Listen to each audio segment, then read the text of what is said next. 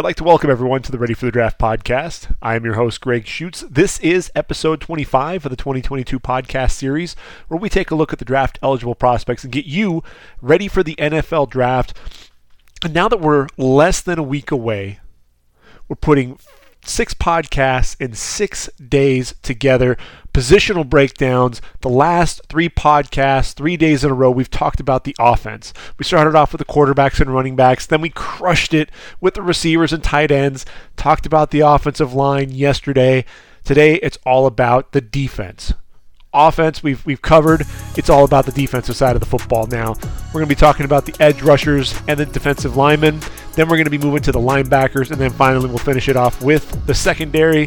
We'll sprinkle in the specialists there as well. There's a lot of ground to cover here because there are a lot of really good edge rushers, and we want to dive into that defensive tackle position because I know it's not very deep, but there are some guys that we should be paying attention to come draft day, especially there in that day 2, early day 3 range. So let's go ahead and jump right into things. And obviously, when we're talking about the edge rush position, you look at it traditionally, and over the last 5 years, we've seen quite a few edge rushers come off the board. Obviously, 28 came off the board in 2021. And look, 2021, we did not have a surefire number 1 edge rusher.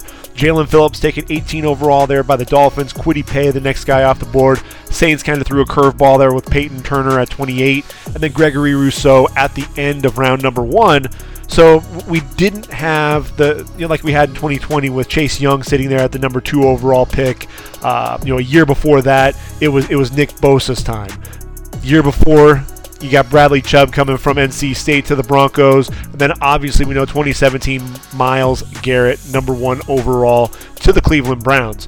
But over the course of the last 5 years, we've had right around 22 and a half defensive ends come off the board in the 3 days of the draft. And I'll tell you what, it's one of those things that's really interesting.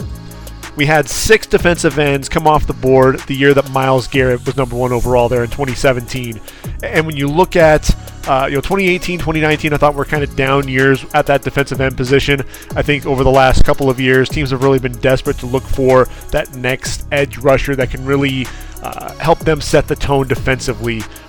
One of the things that we have last year, you look at the linebacker position and, not really necessarily factored in when you're talking about defensive ends, but we are talking about edge rushers overall.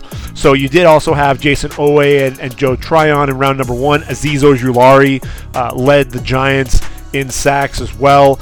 So you did have a couple of linebackers who were edge rushers. 3 in total there in the first 2 days of the draft. So we're also going to be talking about some of those edge rushers. I actually am looking at as many as 6 to come off the board at that outside linebacker position.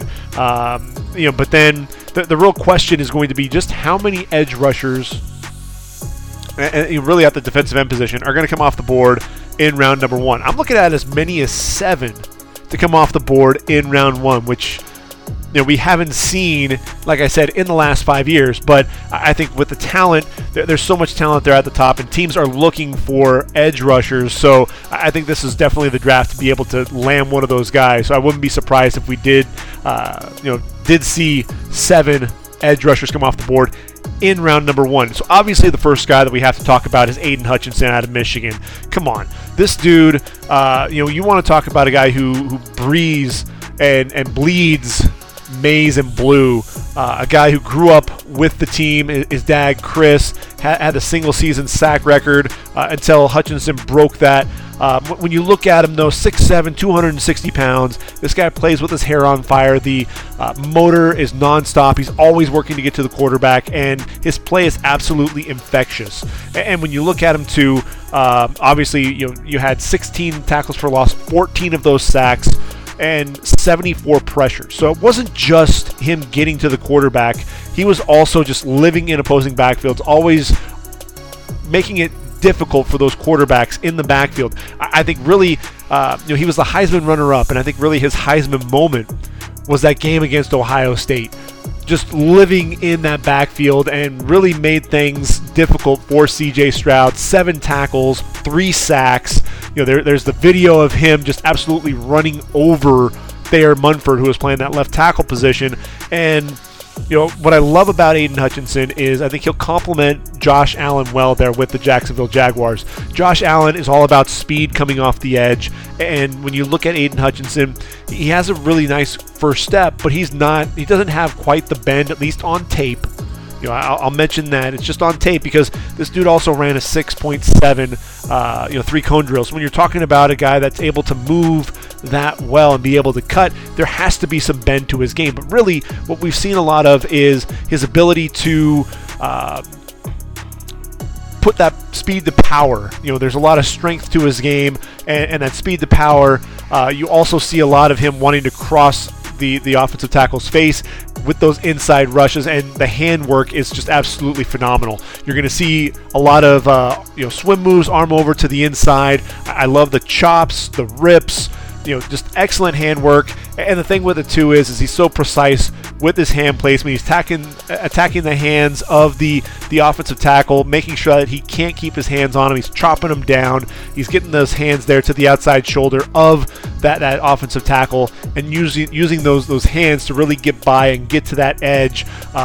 I think he's a guy that can definitely bend getting around that corner, and I think there's just a little bit more there to it than what we've seen on tape. But this guy also, with that motor, he's among the Michigan leaders in tackles.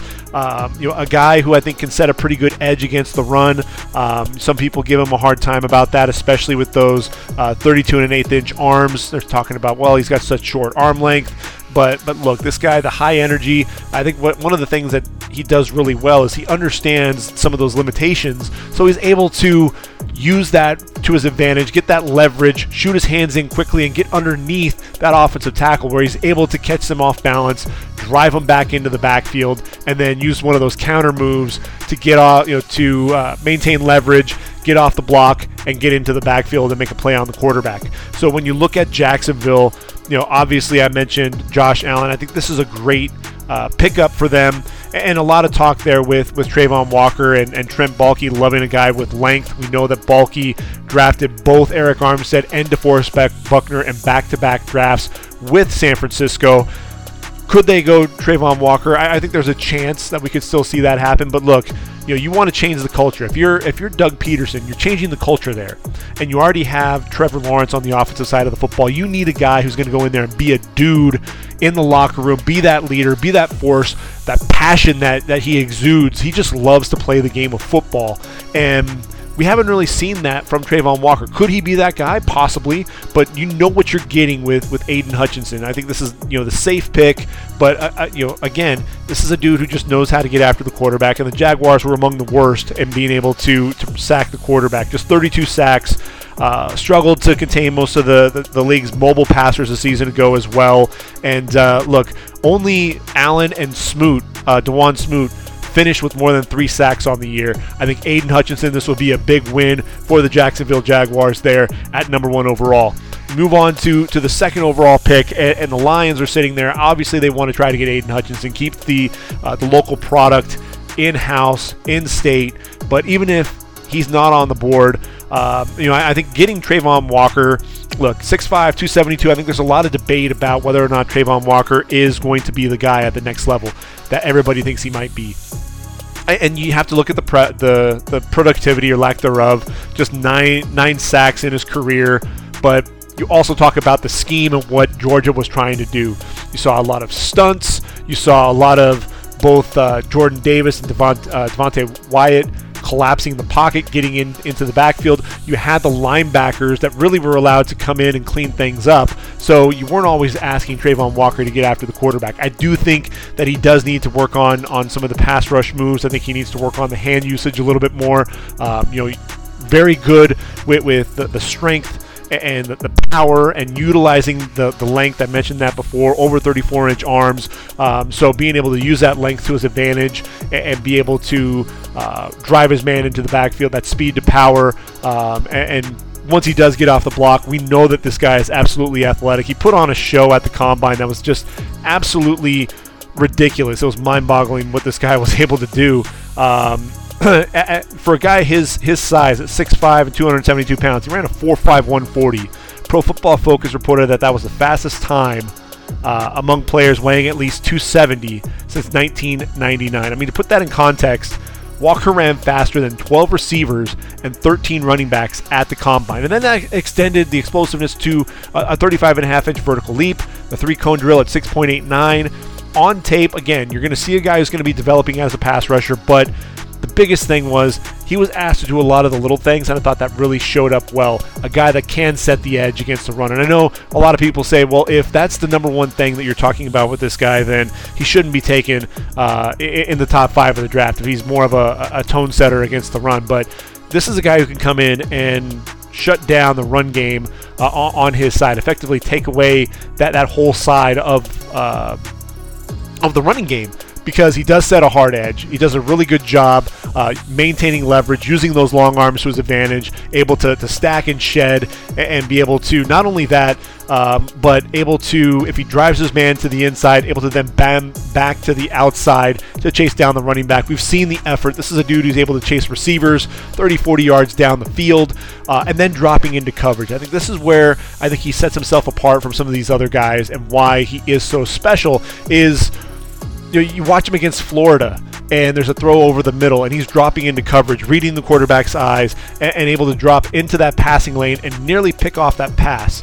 And then against Auburn, he's covering Tank Bigsby on a freaking wheel route, and he's stride for stride with Tank Bigsby. I mean, it's something that a guy his size, 6'5", 272 pounds, should not be able to do. And again, when you have Jordan Davis, Devontae Wyatt, Nakobe Dean, Channing Tindall, Quay Walker, Adam Anderson, Nolan Smith, these guys are constantly applying pressure. You don't have to be the guy to get after the quarterback on every single play. And when you think about it, Jermaine Johnson moved out of there and moved to Florida State, and as a grad transfer. And really with Jermaine Johnson, he wanted to showcase his skills, and he wasn't really able to do that with a group like that at Georgia.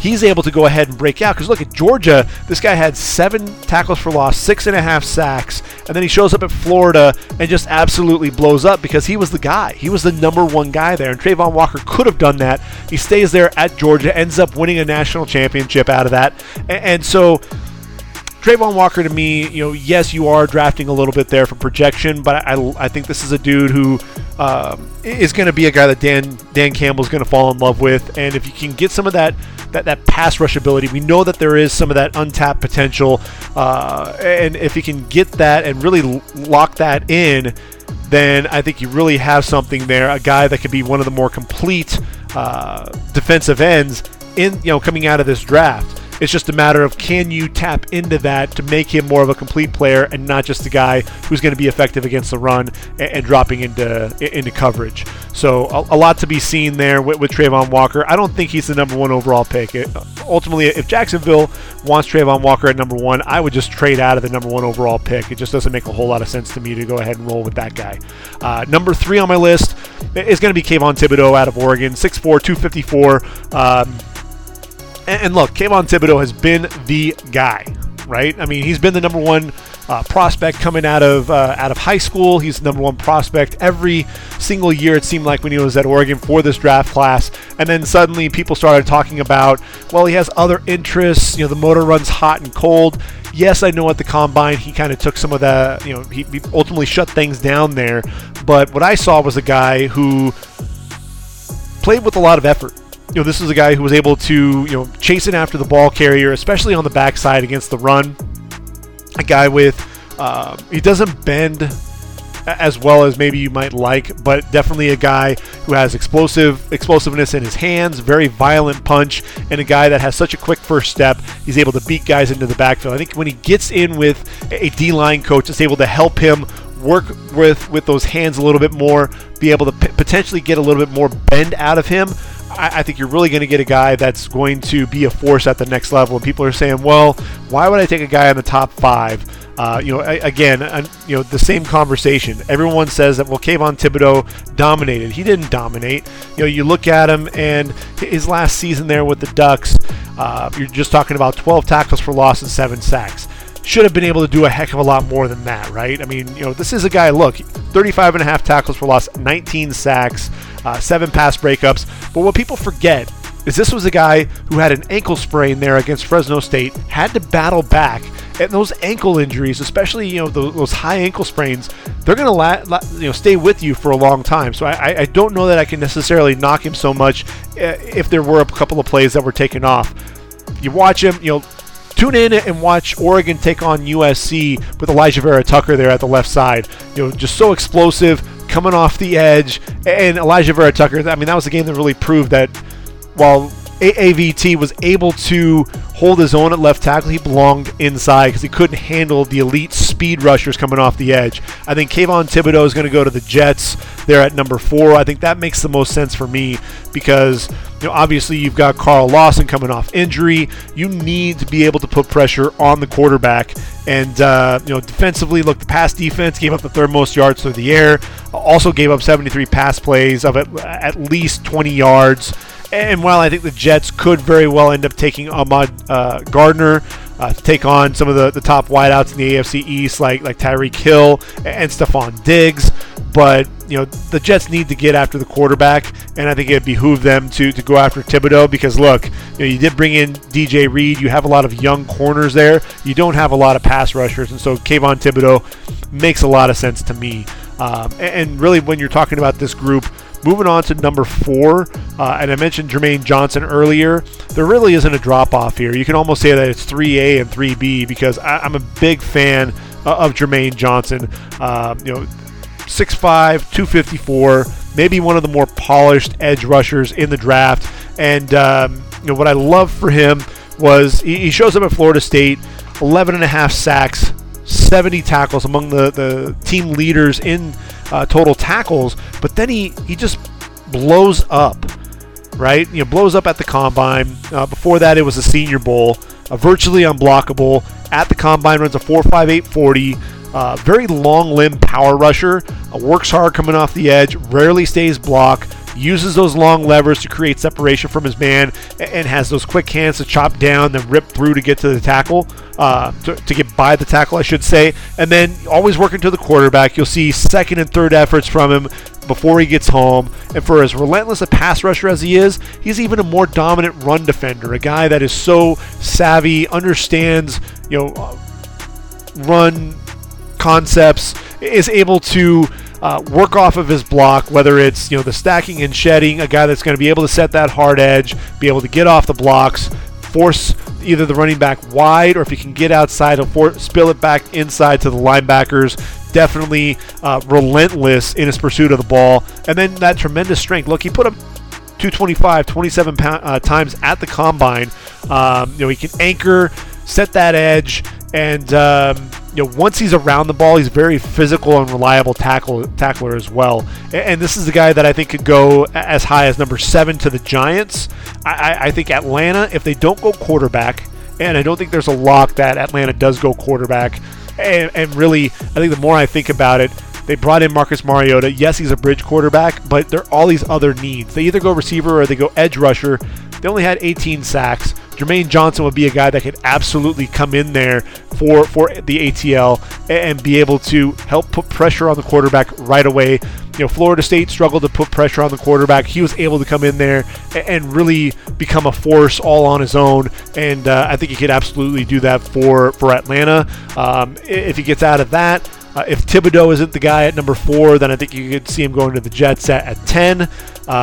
Even at 13 with Houston. If Houston decides that they're not going to go with Thibodeaux at 3, they end up going maybe with Ike Ekwonu or Evan Neal. They're at number 3 overall. Then at 13, and I don't think he gets past 14 there with Baltimore, especially with Zadarius Smith not ultimately signing with them. I think there's a great chance you could end up seeing him coming there to Baltimore to pair up with Odafe Oweh.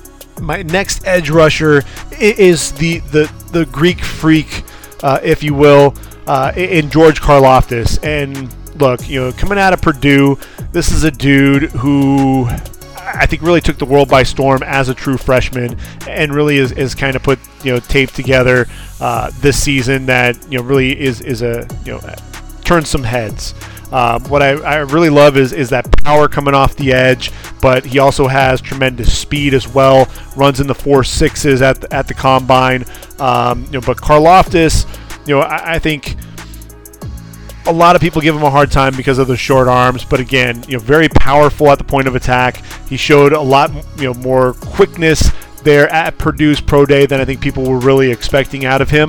Again, 6'4", 270 pounds, 29 tackles for loss, 14 sacks in his career. And look, as a freshman, 17 tackles for loss, 7.5 sacks, 54 tackles, and his junior year, people gave him a hard time. Look, only 4.5 sacks, but this was a dude who always seemed to be in the backfield. He was a guy that just could not be blocked, wanted to continue to attack the hands of those offensive tackles as well. A guy that I think can set a hard edge against the run. And for me, I look at George Karlaftis, and the Eagles need pass rush help.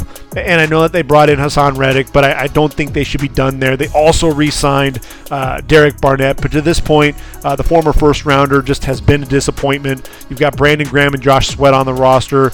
Brandon Graham is starting to get up there a little bit in age. I think this could be a spot for Karlaftis.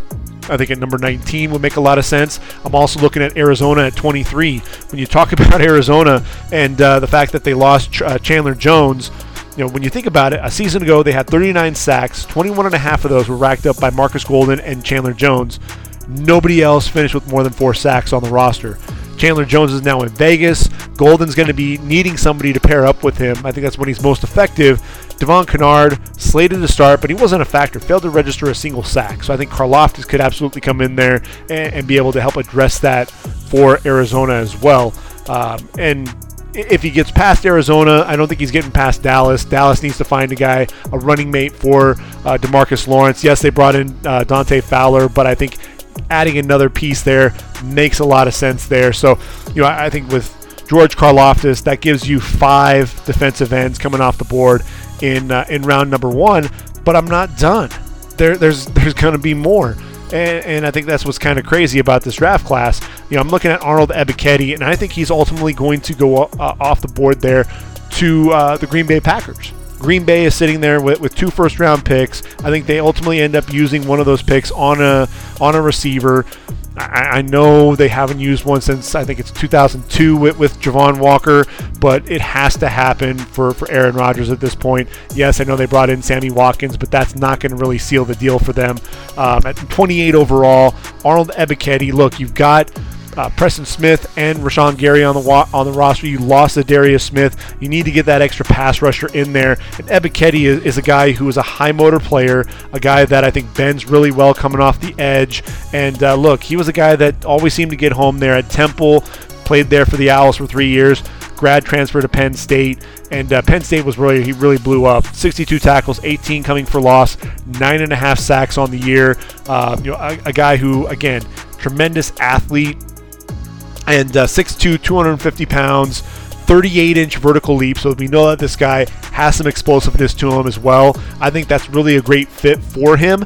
And then just 2 picks later at number 30, how about Boye Mafe out of Minnesota? I know this guy's super raw, but 6'4", 261. Think about him there at KC.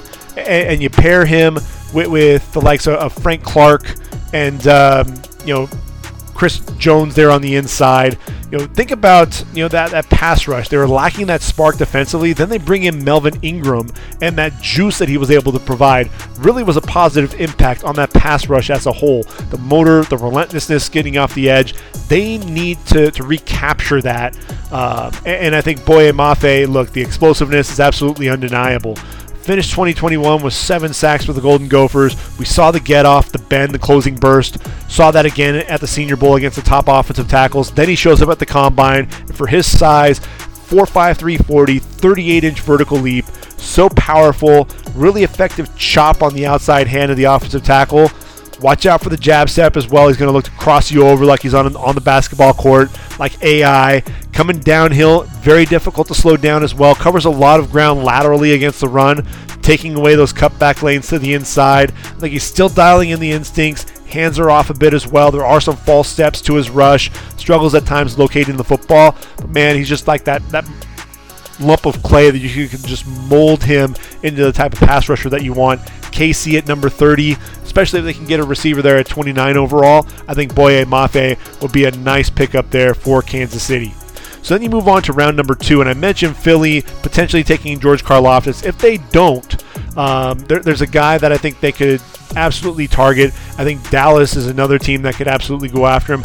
I actually have Philly landing George Karlaftis, so Philly likely wouldn't go after an edge rusher in round number 2, but Dallas would, because I don't have them going there. I have them going with an offensive lineman instead. So at 56 overall, I'm looking at Cameron Thomas out of San Diego State. 6'4", 267 pounds. And this is a dude who, I know he's not very flashy, but the dude actually ran a 6'4", 5'3" cone drill. So, I mean, you're talking about, the bend and the lateral agility and the quickness to be able to stop and start.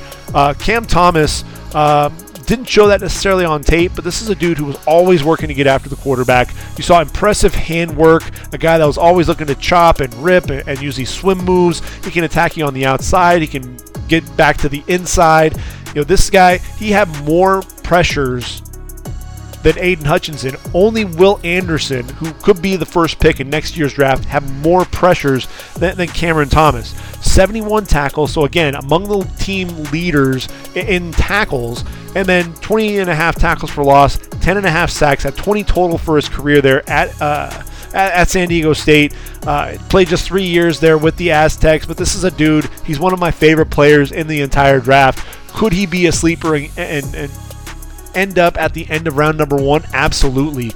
I think this is a guy, I really wanted to see him play there at the Senior Bowl and then at the Combine. I think he would have a lot more momentum built up because people didn't necessarily get to see him a whole lot out on the West Coast playing in a Group of 5 conference, but a hamstring injury kind of hampered things a little bit for him. But he's a dude. I think you pair him up with DeMarcus Lawrence, Dante Fowler. It's going to be a lot of fun there for the Dallas Cowboys. One other guy that I'm talking about at the defensive end position there in round number 2 is Logan Hall. Now, Logan Hall, he's kind of could be a 5 technique. Could also end up being a defensive tackle as well. He's kind of a guy without a true position. He's 6'6", 283 pounds there at Houston, and a guy that can get after the passer both on the outside and on the inside. I ultimately have him targeted as a defensive tackle, and I have him with the defensive ends, but ultimately I think he'll be a tackle at the next level.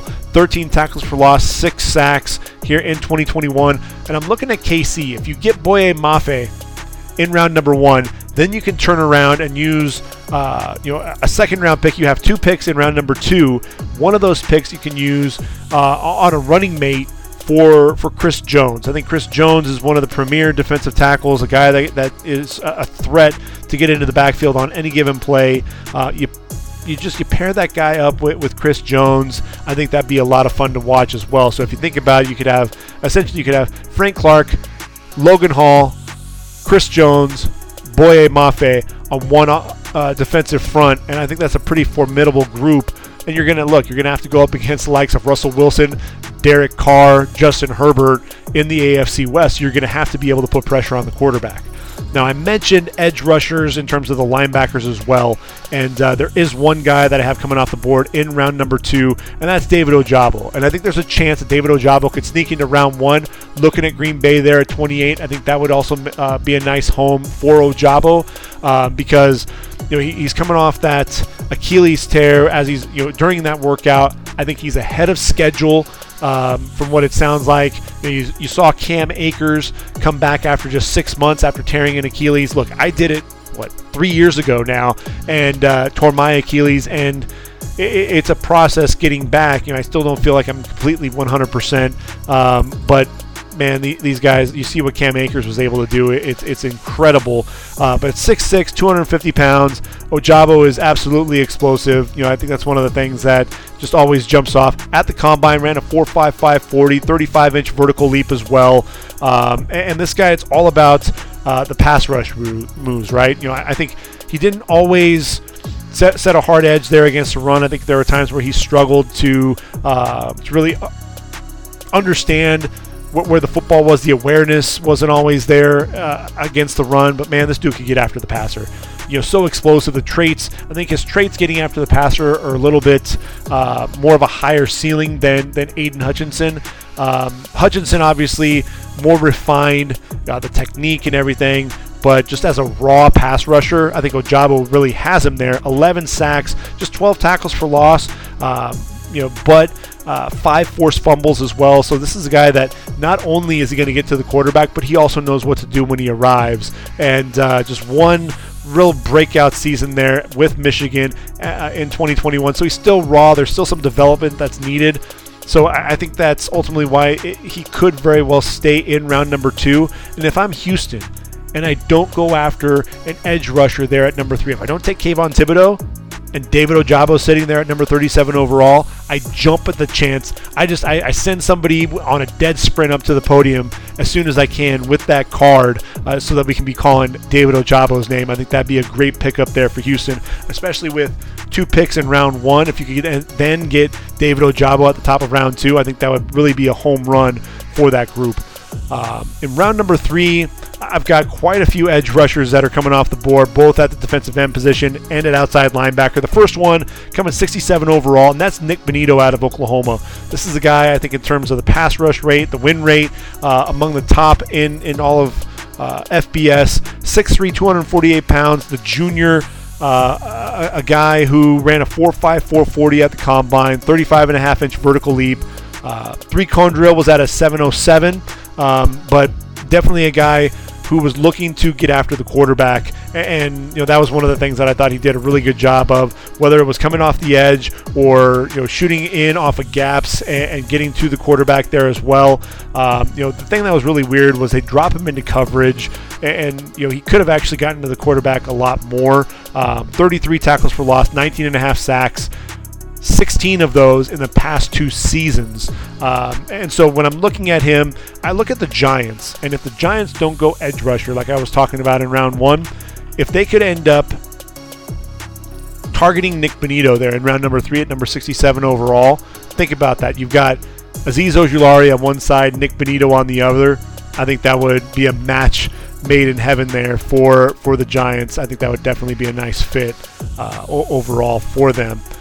Continuing in round number 3, looking at the edge rushers, I'm looking at Denver at number 75 overall, and I'm looking at Myjai Sanders out of Cincinnati, 6'5", 247 pounds. That's what he weighed in at his pro day. At the combine, he had to have been sick. I mean, it was just crazy. He showed up at 228 pounds, runs a 4.67 40, which I thought was good, but I was expecting a little bit more from him. But this is a dude who has absolute burst coming off the edge, a guy who's relentless getting after the quarterback. And look, Myjai Sanders, could he potentially be a stand-up outside linebacker? I think it's entirely possible. I was surprised. I thought that he had longer limbs than he actually measured in at, just under 33 inches in terms of the arm length, but definitely a guy who was relentless getting after the quarterback, kept wanting to bend coming off the edge, and he was one of the focal points there of that Cincinnati defense, and really the primary pass rusher up front. And when I think of Myjai Sanders, obviously just 2.5 sacks this past season, but 13.5 in his career, really was effective in 2019, 2020, but also a guy who knows how to time those passes well, get his hand into the throwing lane. 12 pass breakups in his career as well. And I'm looking at Denver. With the Broncos, I think you need to get some help there for Bradley Chubb. You brought in Randy Gregory, Malik Reed still on the roster, but I think you need to get another edge rusher there, and I think it would make a lot of sense to lock him up there in round number 3. So after Myjai Sanders, you move down just a little bit, and I'm looking at Atlanta, and I mentioned the fact that they only have 18 sacks. I think they're going to double up at this position, just like I think they're going to double up at the receiver spot. D'Angelo Malone out of Western Kentucky, a guy that people don't really talk about a whole lot, 6'3", 243 pounds. This is a guy who actually plays a heck of a lot bigger. I've seen him with some of his bull rushes getting underneath pad level of guys he's going up against and driving them into the backfield. Mainstay there for the Hilltoppers over the last 5 seasons. 59 tackles for loss, 32.5 sacks, 349 tackles. In 2019, this dude had 99 tackles, 20.5 going for loss, 11 sacks. That was probably his best year, but he followed that up with 2 really good years, had 94 tackles this past season, 17.5 for loss, 8 sacks, 4 pass breakups, 4 forced fumbles, absolute nose for the football. Conference USA player of the defensive player of the year once again. And when I look at D'Angelo Malone, this is a guy who I think is a lot better than people really give him credit for. And he does look a little undersized, but I think at 243 pounds, he's actually a little bit bigger than what he was playing at. And a guy, again, you put him there on the outside. I think people will have flashes of Vic Beasley, but I think what you have there with D'Angelo Malone is a guy that can be a lot more physical and play a little bit bigger than he actually measures in at. And I love the relentlessness. I love his nose for the football. When you're talking about a guy that has 2 90-plus tackle seasons, this is a guy that does a great job in pursuit of the football, understands angles, and is going to be looking to make plays. He's not a guy that's going to take any plays off, that's for sure.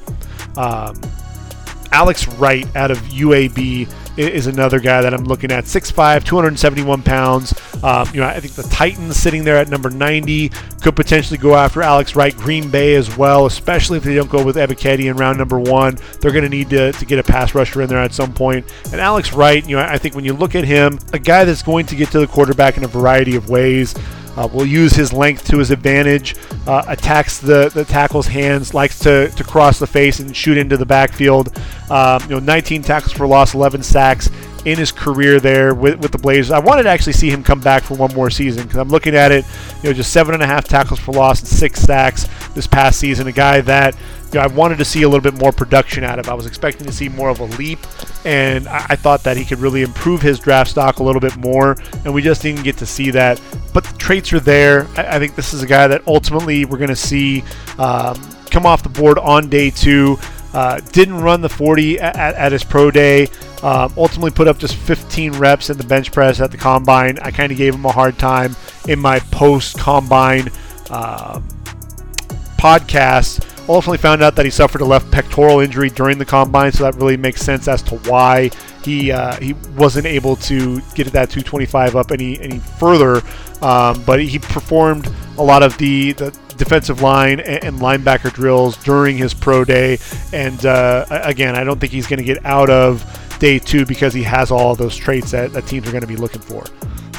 As we continue to move down round number 3, kind of moving a little bit quicker here, we're looking at the Cleveland Browns. They need edge rushers. They need to really provide some guys who are going to help out Myles Garrett. I think this is a position where they can potentially double up.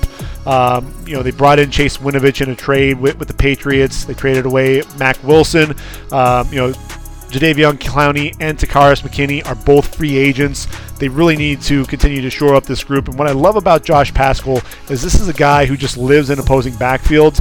I really think this is a guy, he's 6'2", 270 pounds, but a high-effort guy, someone who can attack the edge really well, sets a really hard edge against the run. 35.5 tackles for loss, 15.5 coming just in the last season alone, 52 tackles as well. 5 sacks, very active, spends a lot of time in opposing backfields. I think this is exactly what Cleveland is looking for there at that defensive end position. Kingsley Enagbare, South Carolina, 6'5", 258 pounds, a guy that I think everyone was waiting for JJ to make another leap there with the Gamecocks, and we just didn't get to see that so much. It reminds you of Jadeveon Clowney, with South Carolina, another big dude. I mean, Kingsley Enagbare at 6'4", and 258 pounds, but just 24 tackles for loss, 15 sacks. But this past season, just 7 tackles for loss and 4.5 sacks. You're expecting him to take the leap, much like Jadeveon Clowney, and you didn't see as much production out of him. And then he shows up at the combine, and he's not the fastest guy by any means when you watch him on tape, but I was expecting a little bit more than that 4.87 40. Did show off a 36.5-inch vertical leap, so there's a little bit of lower body explosiveness there. What you love about him is the 34 3/4-inch arms, hands over 10.5 inches as well, so you put the meat hooks on him. He's going to be able to shed blockers in a hurry, uses those long limbs to set the edge and be able to bend a little bit. Again, Eagles could potentially be a landing spot for him. I think the Broncos could be another team looking for an edge rusher. They're on day 2. San Francisco sitting at 105 as well. But I think Kingsley Enagbare is going to be a guy that we're going to see come off the board there. And then the Rams with Drake Jackson, 104 overall. The Rams lost Von Miller in free agency. And they need to get another edge rusher there. They just need to figure that out. Someone that's going to play opposite Leonard Floyd. You've got Aaron Donald there, obviously, in the middle of the defense. Drake Jackson there at USC, 6'3", 254 pounds. Really a good athlete. I think he was really misused there with the Trojans. You're expecting to see a little bit more out of him. 36.5-inch vertical leap at the combine. We know that he's a really good athlete, a guy that can bend. There was a play where ultimately he ended up picking off a pass, and you watch the way that he was able to bend off of that, get his hand up, making really an athletic and acrobatic play to haul in the pass. When he was asked to rush the passer, he could bend a little bit and get after the quarterback, but there weren't a lot of counter moves to his game. Really, if he couldn't beat you coming off the edge, then that was really it, and that's really where his game was kind of stifled.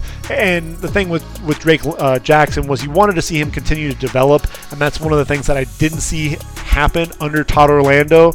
But again, you're drafting him on traits, you're expecting him to be coached up, and the Rams, look, they're going to get a guy who's right there in the city, playing there at the Coliseum. That's where the Rams played before they moved to SoFi. I think it makes a lot of sense to go after Drake Jackson there at the end of round number 3. So if you're scoring at home there, that was 2 defensive ends out of our edge rushers. And then if we also sprinkle in the linebacker, that's another 5. So, that'd be a big round number 3 with a lot of guys coming off the board there. So when we transition to day number 3, and I'm looking at Tyreke Smith there for Ohio State. I think Houston needs to get multiple guys. Tyreke Smith, 6'3", 254. I thought that we were expecting a lot out of Tyreke Smith there for Ohio State. We were expecting him and Zach Harrison to really take over, much like what Aiden Hutchinson and David Ojabo were able to do. With Tyreke Smith, just 5 tackles for loss, 3 sacks.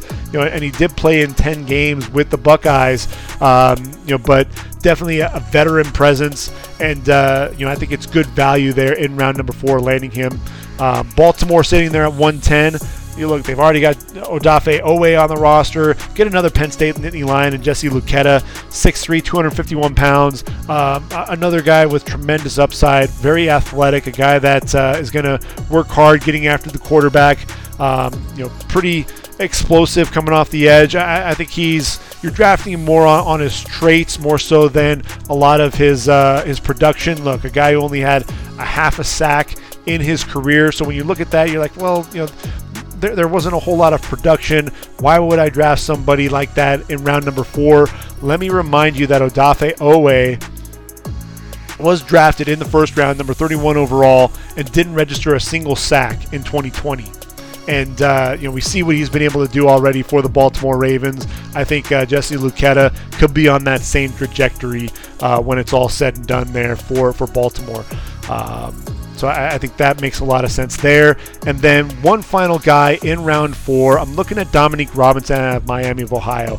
He may end up being a guy that could be in the 5th or 6th round, but he's another guy, just the upside, what he's been able to do. Look, 6'5", 253 pounds, a guy who hasn't been playing the position very long.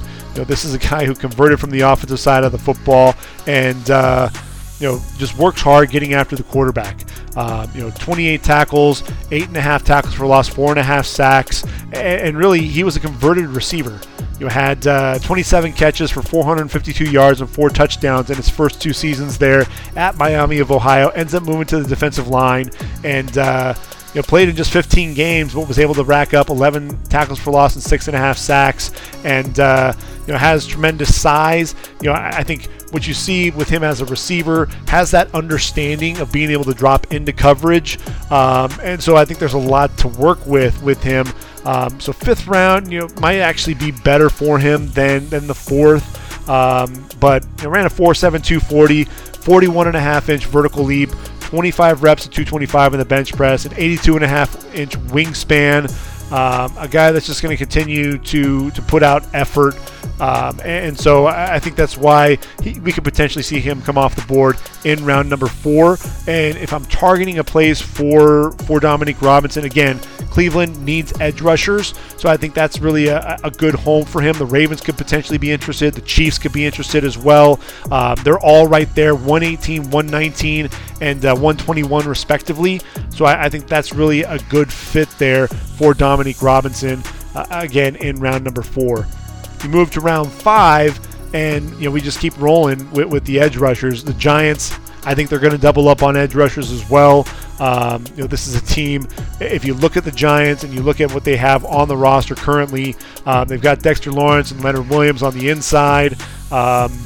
On the defensive line, and then you've got Azeez Ojulari and a bunch of guys that haven't really achieved much. They lost Lorenzo Carter. You've got O'Shane Ximenez, Quincy Roche. They need to get help there in the worst way in terms of edge rushers. And I'm looking at Michael Clemens, a guy who's 6'5" and 263 pounds, could potentially play a D end in as a 5 technique. And he did that at times there at Texas A&M. 11 tackles for loss, 7 sacks this past season. A guy who I think is going to continue to work hard. Really a good motor on him as well.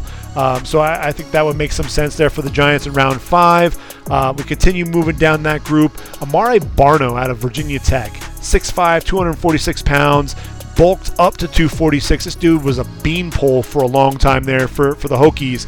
I think Philly, I think Dallas, even Seattle at 153 to 155, they're all in that same range. That would be a nice spot for Amare Barno. This dude, if you remember, at the Combine, blows everyone away, running a 4.36 40. I think the fastest for a defensive end, 37-inch vertical leap. So he was a lot smaller and would get pushed, really pushed around quite a bit, but I love his pursuit of the football, very athletic. So I had him penciled in at San Francisco for a while, so that could also be another destination for him. San Francisco drafts at 172 overall. I think if he's there on the board, you'd have to think San Francisco would think long and hard about taking him there. That's 169 overall. I got the Tennessee Titans taking Jeffrey Gunter out of Coastal Carolina, 6'4", 258 pounds, a guy who I think just continues to play hard. He didn't have Taron Jackson opposite him there for the Chanticleers, and he still produced. At the Combine, shows up, runs a 4.7 40, 35.5-inch vertical leap. A guy that, 38.5 tackles for loss and 17 sacks in his career. A guy who is just going to be tremendously productive for you. And so when I look at him and I look at Tennessee is going to need some edge rushers. They're going to need, obviously some additional guys to get after the passer to help out Harold Landry. They've got Bud Dupree on the roster. They need to get a little bit more out of him, but they're going to take another edge rusher at some point. And so I think this would be a really nice fit there in round number 5. Continuing to work down the list and down the board, Christopher Allen out of Alabama. I've got him going to Green Bay. Green Bay gets another edge rusher, 6'3", 241 pounds. Obviously, this is a guy who didn't get to see any action in 2021 after tearing his knee. But if you'll remember, in 2020, this dude was a ferocious pass rusher coming off the edge. And that was something that I think people are forgetting about, that this guy can bend and get after the quarterback, had 13.5 tackles for loss, 6 sacks, and really was a guy that didn't see a ton of action for Bama because they rotated a lot of guys in that unit. And I think Christopher Allen was primed for a huge year in 2021. We'd be talking about him in the first 2 days of the draft, but because of that knee injury, we're talking about him in round number 5. I think that'd be really a nice value for whoever gets him, and I've got him penciled in right now going to Green Bay.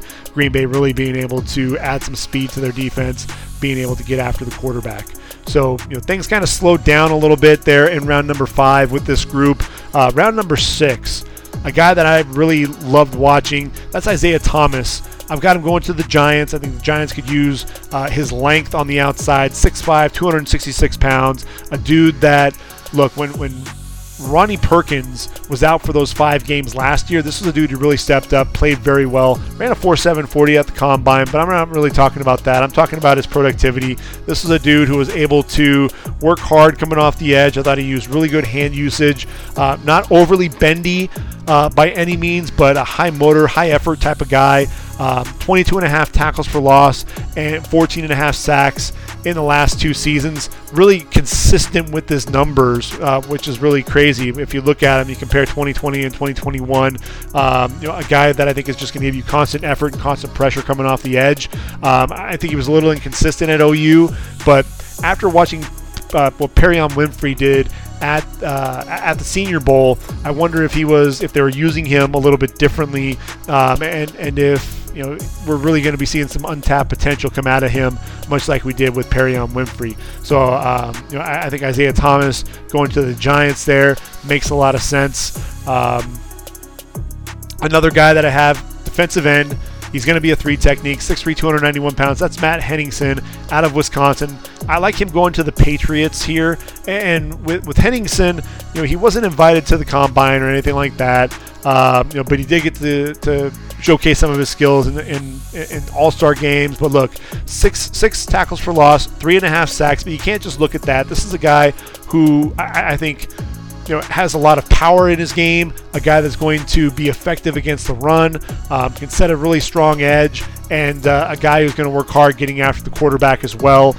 So I really like that pick. He feels like a Bill Belichick type of guy. You've heard me say that before, and I think this is a guy that definitely fits that bill, a guy who's going to work hard, a guy that's going to understand his role, what he's there to do, and so he's going to make a lot of sense there in round number 6. I don't have any linebackers coming off the board in round 6 there, but I do have one in round number 7, and that's James Houston the 4th.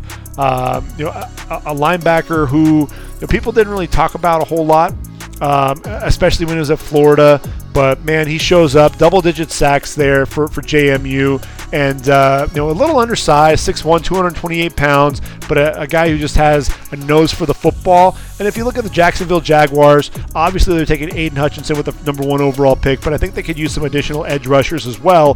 Kalavin Chason is kind of underachieved to this point. You've got Jihad Ward, and then at defensive end, you're talking about Roy Robertson Harris, Adam Gotsis. You're going to need some additional guys to get after the quarterback. So I think this is good value there in round number 7. James Houston the 4th, a guy that I think can definitely get after the quarterback. He was able to prove that there at the FCS level. A guy who's going to work really hard for you is Myron Tagovailoa-Amosa, 6'2", 270 pounds. I think the Lions, look, they're going to need to continue to address that defensive line. When you talk about the Lions there up front, I didn't really mention it too much, but they lost Trey Flowers. They do have Michael Brockers, Aleem McNeil, Levi Amuzurike, but they need to get another guy there to kind of solidify that group a little bit. And I think Myron Tagovailoa-Amosa could absolutely be that guy. And so that makes some sense there in round number 7. We've got a couple of additional guys that I think we'll also see come off the board there. Kyron Johnson, very explosive in his pro day, 6'1", 223 pounds there out of Kansas. A guy who did show up in the All-Star games, showed the burst coming off the edge. I think that's the explosiveness is really what you see with him. But I think the 40 time that he posted there, ran a 4.4 40, 39.5-inch vertical leap. Now that's really turning heads. This dude could be a late round steal, and I've got him penciled in there to Arizona. Again, Arizona, a team that could use additional pass rushers to help out Marcus Golden, and so I think that'd be great value there, number 244 overall. I've got David Anene out of Houston, 6'3", 249 pounds, going to the Vikings. I think the Vikings are going to be looking for edge rushers. They did pick up Zadarius Smith to pair with Danielle Hunter, but I think they could use another guy. And look, Anene there at Houston was productive coming off the edge there, so I think that'd be a nice fit. The Chargers at 254. I think they need to get some help for Joey Bosa and Khalil Mack and company. Just get some additional edge rushers there to round out that unit. Trey Williams out of Arkansas, 6'4", 253 pounds. This was a dude who started out the year just on fire. Didn't really look strong at the combine. Ran a really slow 40 time. If you'll ask me. But what you like there at Arkansas. Started his career there at Missouri, then at Arkansas, 6.5 tackles for loss, 6 sacks on the year. Has 14.5 in his career. He's one of those guys that I think you put him on a practice squad, you bulk him up a little bit, and I think he'll definitely be a guy that can be effective. Did I mention Arizona could use edge rushers? I'm looking at them again. I think Ali Fayed out of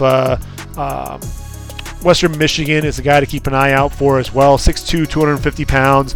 Look, had 12 sacks, 17.5 tackles for loss in his senior season there with the Broncos. 53 tackles for loss and 28.5 sacks in his career. Also 8 forced fumbles as well, so he knows what to do when he arrives at the football.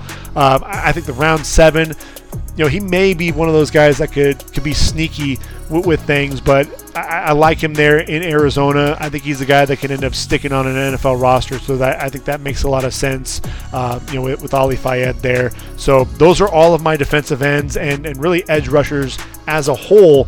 And when we look at that, if you're scoring at home, the defensive ends, we're looking at 19 in that group. But then if you also look at the linebackers, you're talking about another 12. So that'd be 31 overall with that group. And that's down from the 35 a season ago, but I think really the heart and soul of this group is going to be in the first 2 days of the draft. You're going to find some gems in day 3, but I think really that value 4th, 5th round is kind of where we'll take a break from the edge rushers, and then it'll pick up again as we get into the 6th and 7th round. So that's really what I see for the edge rushers.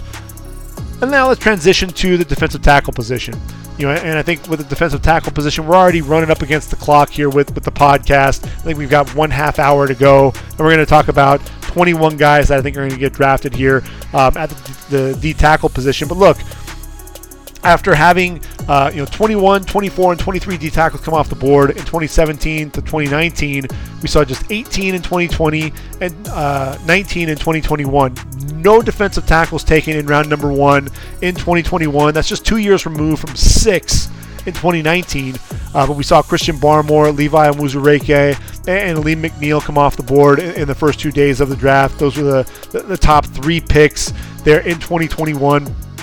Obviously, in the first round here, the first guy that everyone has to be talking about is Jordan Davis. Jordan Davis is an absolute freak of nature.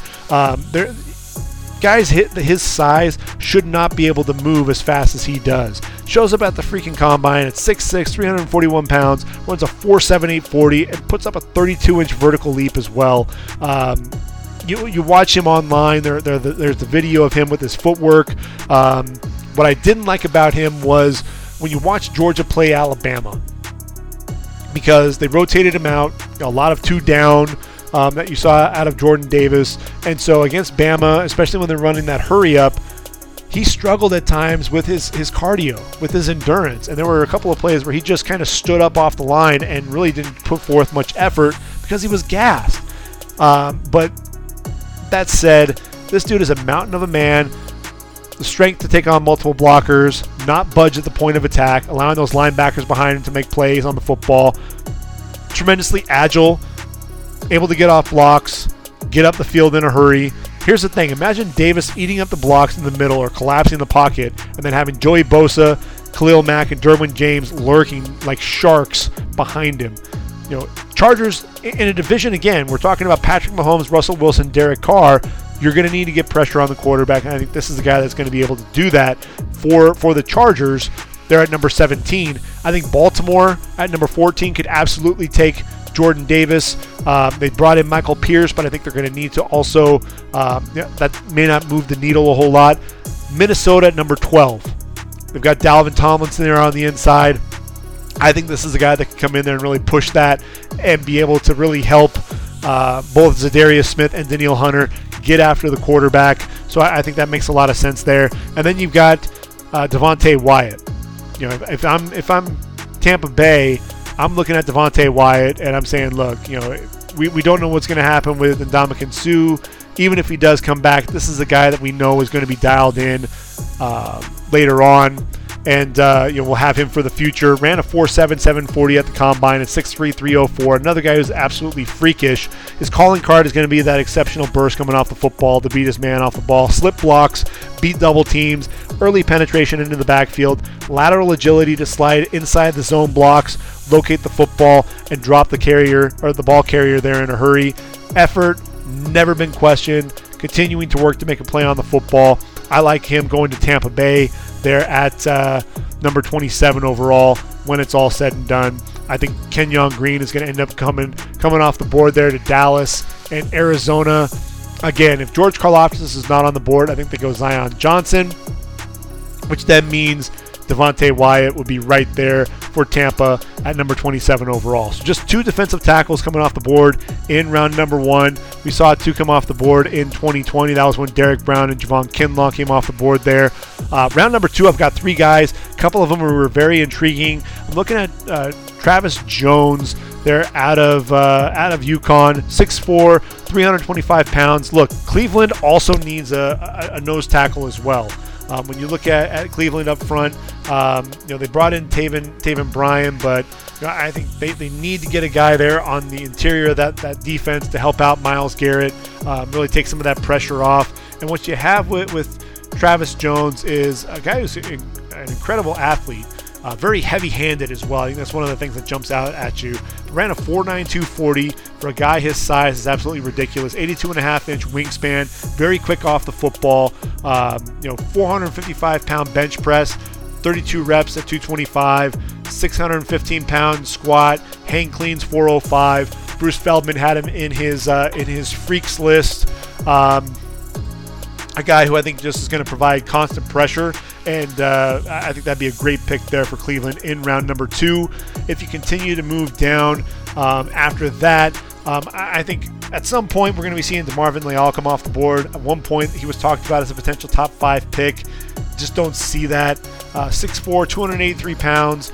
I've got him going potentially to Tampa. I think Green Bay, if they think that he's a guy that could end up being a 5 technique, then I think Green Bay could potentially have something there as well.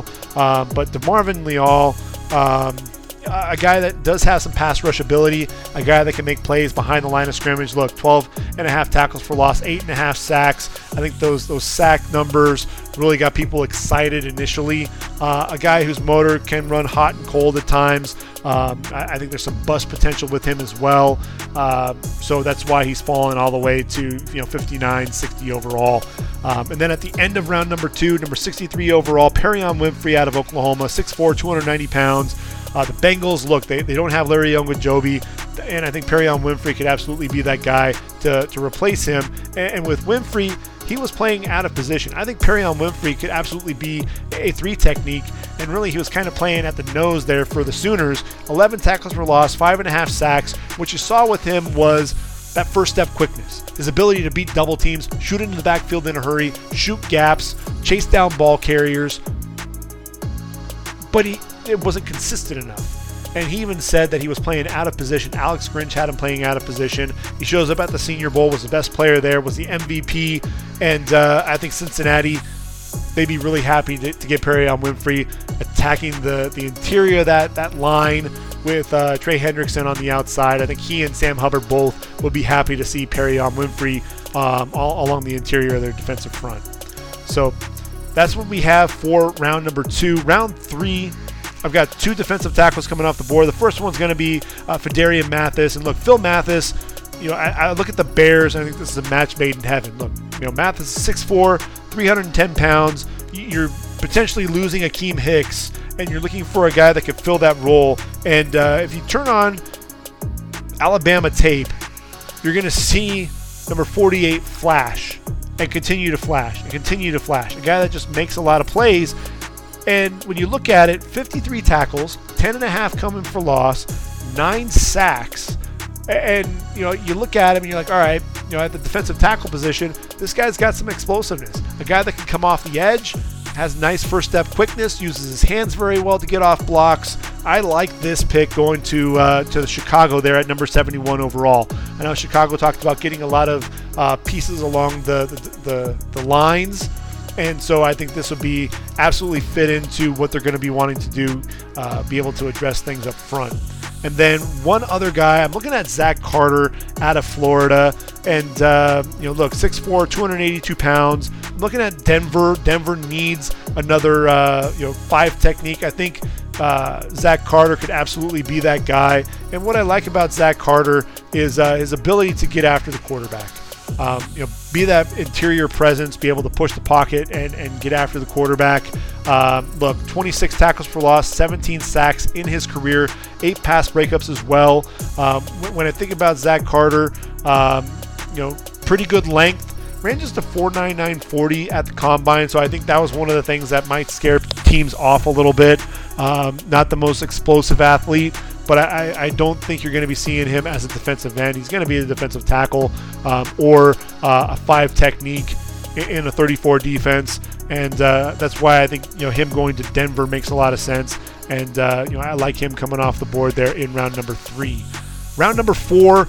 I've got 4 guys coming off the board here. First one's going to be Matthew Butler there out of Tennessee, 6'4", 297, a guy who I think his best days are ahead of him. A guy who plays with constant effort, a guy that can shoot into the backfield, very athletic, good first step quickness. A guy that can get after the quarterback as well. That's really what you're looking for a lot of your interior linemen. Can they put pressure on the quarterback? We're going to value them a lot more than guys who are just simply run stuffers. 16 tackles for loss, 9.5 sacks in his career, had 5 this past season. So I'm looking at Jacksonville. They need defensive tackles as well. They did lose Taven Bryan in free agency, as I mentioned earlier. They've got Malcolm Brown. They've got Foley Fatukasi there on the interior of that line, Jay Tufele. But I think this is a guy that can come in there and challenge for playing time early at that defensive tackle spot for the Jacksonville Jaguars. The Jets, I think they're going to need to find a nose at some point. 4th round might be a little early for them to be doing that, but they do have quite a few picks.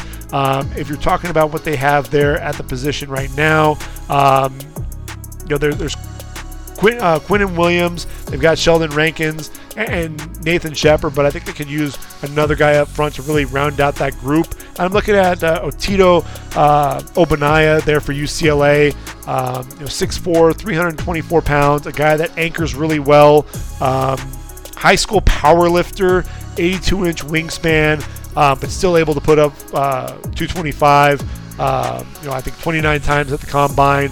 440-pound bench press. So a guy who's very capable of being able to hold the point of attack, something that the Jets could absolutely use on the interior of that line. The Saints are going to get Thomas Booker out of Stanford, 6'3", 301. They're going to be looking for defensive linemen in the draft. I think they don't have a lot of depth at that defensive tackle position, and Thomas Booker at Stanford's Pro Day really put on a show and really turned some heads. I think that's one of the things that you absolutely see. Thomas Booker could also come off the board to the San Francisco 49ers. And I think round 4 is probably the right value. If San Francisco is going to want him, they don't have a pick until pick 134, and I've got him coming off the board a little bit earlier there at 120, so they may have to end up trading up if they end up wanting this guy. But Thomas Booker ran a sub 540 there at the Pro Day, a 4.94, broad jump of 9 feet 2 inches, 3-cone drill of 7.33, short shuttle of a 4.41. Also repped out 225 31 times, but Booker definitely showed off some impressive athleticism. I think that's something that's going to be turning heads. 9 pounds heavier than at the combine, showed up at 310 at the Pro Day as well. So I think that also shows that this is a guy who's serious about being a defensive tackle at the next level. And I think when you're talking about the Saints, you're talking about that defensive tackle position, I think this is an area that they definitely need to target at some point in the draft. And I think earlier rather than later, you've got David Onyemata, then there's Albert Huggins, Christian Ringo, Albert Huggins. This is a group that I think needs some attention, and so this would make a lot of sense for the Saints there in round number 4. So one last guy, and that's Eric Johnson out of Little Missouri State. I like him going to the Raiders. If you look at Vegas and what they have there, Bilal Nichols was brought in, but you've got a lot of guys that are hitting free agency. Really, what's the future hold for that group, for that unit? That's really a big question mark right now. And I really like Eric Johnson's physicality there at the position. What he brings, 6'5", 298 pounds. A guy that can hold the point of attack really well. Not much in terms of a pass rusher, but definitely a guy that, even though he had 1.5 sacks, a guy that also had quite a few pressures racked up from that defensive tackle position. And look, I'm pulling up the Raiders depth chart right now as we speak at that defensive tackle position. And right now, what they actually have on the board, they did get Jonathan Hankins re-signed. They've got Bilal Nichols. There's Vernon Butler, who's been mostly an underachiever on the roster. They've got Andrew Billings as well, Kendall Vickers. But I think they need to bring in another guy to kind of help solidify that unit, and a guy that's going to really push for playing time. So I think Eric Johnson's definitely a guy that's going to be able to do that. In round number 5, again, we're getting into that middle of the day 3. I'm looking at Neil Farrell out of LSU, a guy that I think could come off the board later. But I'm looking at Denver, and what Denver needs is a nose tackle. And I think when you look at Neil Farrell, he's a guy that's going to be able to provide that for them. Very stout at the point of attack. He's going to be physical right around the line of scrimmage. They've got Mike Purcell at nose tackle, but Deshaun Williams, a free agent. So I think there's a good chance that we could see Neil Farrell kind of sneak in there. He can get after the quarterback a little bit, but he's not going to be asked to do that a ton. This is a guy that's going to be a space eater for sure. Seattle could use a defensive tackle as well. I'm looking at Haskell Garrett out of Ohio State, 6'2", 300 pounds. This was a guy at one point we were talking about as a potential second-round pick. I thought he was inconsistent in his play. A guy, though, that is athletic, can get up the field. Ran a 5.07 40 at the combine. A guy that showed off some pass rush ability, and that's one of the things that I think is going to make him very valuable. I think there's a good chance he can end up coming off the board maybe in round 3 or 4. I ultimately have him coming off the board in round 5, but like I said, he could very well come off the board much earlier than that. I had 5.5 sacks this past season. A guy that's going to continue to play hard, really a non-stop motor. Out of Haskell Garrett. I think Seattle feels like a good fit for him. Seems like the same type of player that Seattle would covet at that defensive tackle position. And finally, Jaden Peavy there at Texas A&M. Everyone talks about DeMarvin Leal, but I'll tell you what, a guy that really jumped out to me was Jaden Peavy, 6'5", 308, and a guy that I thought could get after the quarterback from the interior. A guy that could also get early penetration against run plays as well. So you like his versatility. And if I'm sitting there in round number 5, I'm looking at Minnesota. I've already targeted a nose tackle. I think that you can put in Peavy there at defensive tackle there for that group. And, because they're changing that group there up front. And, you've got Harrison Phillips at D tackle. I know Sheldon Richardson was going to potentially be a defensive end, he and Jalen Twyman. But this is just adding to what Minnesota is going to be wanting to do up front defensively. And so I think it makes a lot of sense there in round number 5. So moving now to round number 6. And how about a guy who's really stout against the run? Not so much, the flashy edge rusher or anything like that, or a guy that's going to collapse the pocket from the interior. John Ridgeway out of Arkansas, 6'5", 321 pounds. I mentioned if you're going to look for a guy who's predominantly a run stuffer, you're going to be looking for him later on in the draft. I think 6th round makes a lot of sense. Jacksonville, they need guys up front. I already mentioned that. So John Ridgeway, I think that'd be a good pick for them.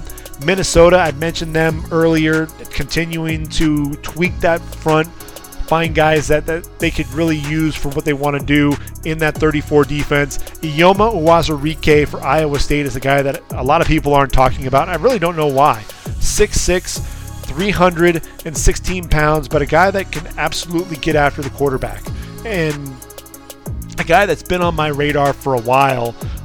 12 tackles for loss, 9 sacks this past season, 34.5 tackles for loss in his career. So this dude makes plays behind the line of scrimmage, lived in opposing backfields. He had a guy by the name of Will McDonald, the fourth, that was collapsing the pocket coming off the edge, but in his own right, this was a guy that knew how to get after the quarterback. Minnesota, shoot, if he's sitting there in round number 6, I'd jump at the chance to get him. This is a guy that knows how to get after the quarterback in a 34 defense, and a guy that I think will be a nice welcome addition there with Za'Darius Smith and Danielle Hunter getting after the quarterback. And then one other defensive tackle that we have to be mindful of here in round number 6, I've got Noah Ellis out of Idaho. Houston, look, you've got Vince Wilfork as one of your better defensive linemen in the franchise history. Noah Ellis is 6'4" and 346 pounds, a dude that's going to take up a lot of space. He's a big dude. He doesn't move nearly as well as Vince Wilfork does. Look, Vince Wilfork is a guy that I think people have been talking about as potential Hall of Famer because of his play there at the nose tackle position. But look, they've got Roy Lopez, they've got Malik Collins. Ross Blacklock really hasn't done a whole lot at the position. I think they could use a guy to really take up a lot of space there along the interior of that defensive line. And how about Esezi Atamewo? They're out of Minnesota as well. A guy that was a running mate there along with Boye Mafe. And this is a dude who can get after the quarterback a little bit. Cincinnati, again, they need to get additional defensive tackles. He's 6'5", 282 pounds, and what you're getting with him is a guy, like I said, he can get after the quarterback, a guy who can be stout at the point of attack against the run. 13.5 tackles for loss, 7.5 sacks in his career. A guy that didn't see a ton of action in his first 3 seasons, but did play in 11 games for the Golden Gophers in his senior season. That's why he's fallen here to round number 6. You move on to round 7, and these are a few guys that may or may not get drafted. Ultimately, I was trying to find some needs up front, and like Miami, they need a nose tackle. I think they need to address that position, get some depth there up front. They've got Raekwon Davis at that nose, but I think they could offer up some depth. And DJ Davidson there out of Arizona State, 6'5", 327 pounds, can absolutely be that guy to hold down the fort there. So I think that would make some sense. They're in round number 7. You continue to move through that last round of the draft. There are going to be a few other guys that could potentially come off the board. How about Chris Hinton, 6'4", 305 out of Michigan. I mentioned KC needing additional defensive tackles. I think this is a guy that could potentially come in, stick with the roster, and provide some depth. Look, he's got good bloodlines. So I see him getting drafted. Some people had him getting drafted a lot earlier. I think really 7th round is about the right value for him at this point. Arizona Cardinals, another team that could potentially be targeting a nose at some point in the draft. Nose tackle Corey Peters is a free agent. You've got Leki Fotu right now, going to be holding down the middle of that front. And I really think that they're going to be looking for a depth piece. And when you're talking about Marquand McCall, 6'3", 342 pounds, they're out of Kentucky. A dude who's just a space eater. They're at the end of the draft at 256, 257 overall. I think that's where we could potentially see him come off the board. But again, when I'm looking at the guys in round 7, Davidson, Hinton, McCall, even Noah Ellis, these guys I think are fringe players in terms of the draft. These guys could very easily be priority free agents when it's all said and done. So yes, I've got 21 defensive tackles coming off the board in my mock draft as of right now. I think there's a good chance we can only see 17, which will be the lowest in the group in the last 6 years. But I think this is a group that is lacking some depth. Like I said, you look at that round 2 and round 3, with Jones and Winfrey and Mathis. Those are guys that I really like. Even in round 4 with Butler and Booker and Johnson, those are guys. And really round 5 with Garrett and Peavy and Uwazurike. There are some players that you can find throughout this draft who at that defensive tackle position who I think are going to stick on NFL rosters. They're not flashy by any means, but I think these guys can be rotational players, and a few of these guys have starter potential. So, outside of just Jordan Davis and Devontae Wyatt that everybody's talked about to this point, hopefully this is kind of giving you an idea that, hey, there are some players there at the defensive tackle position, so it's not all bad with this defensive tackle group, although we don't have a lot of guys at the top end of this group like we may have seen in some past years. Look, we're starving for some defensive tackles, though. 5 D tackles taken in the first 2 days of the draft a season ago, and I mentioned no tackles taken in the first round. So you're talking about 2 in round 2, 3 in round 3. I've got 7 guys coming off the board in the first 3 rounds of the draft, so there's a little bit of an improvement there, but I think there's still a need for that defensive tackle spot. And really, when you're talking about the college game, outside of the SEC, a lot of the lines are really set up to be able to handle the spread offenses, and that's where you're not seeing a ton of the defensive tackles that are being developed. That said, I mean, it does come in cycles, because in 2019 we did have 6 defensive tackles come off the board in round 1. So that was the year Quinnen Williams, Ed Oliver, Christian Wilkins, Dexter Lawrence, Jeffrey Simmons, Jerry Tillery all came off the board there in round number 1. So it does come in some cycles, and I'm sure that we're going to be seeing some additional defensive tackles come off the board. Everyone's going to be looking for the next Aaron Donald, that's for sure, or the freakish athlete. So I think that's why there's a lot of talk about Jordan Davis. But like I said, I just wanted to show that there are some additional players here at that defensive tackle position that aren't named Jordan Davis or Devontae Wyatt, guys outside of the Georgia program who can also play along the interior of that line. So that does it for our edge rushers and defensive linemen. I mentioned tomorrow is going to be all about the linebacker position. So yes, we're going to be talking a lot about Devin Lloyd and Nakobe Dean, but there are some other guys throughout all 3 days of this draft. Malcolm Rodriguez. If you don't know that name, you're going to get used to it, because this is a guy who's a tremendous athlete. We'll be talking about him tomorrow, a guy that takes tremendous angles, converted safety. I think his game fits very well at the next level. So a lot of linebackers to cover. We'll be talking about that. We'll then get into the defensive backs over the weekend, and I'll be able to talk about my final mock draft before we hit Thursday, April 28th, Las Vegas, Nevada, prime time, when we're going to be able to go ahead and hit the draft. So a lot to cover before then. Stay tuned. We're in the home stretch. The draft is right around the corner. I hope you're as excited as I am. So for ReadyForTheDraft.com, this has been the Ready for the Draft podcast. I've been your host, Greg Schutz.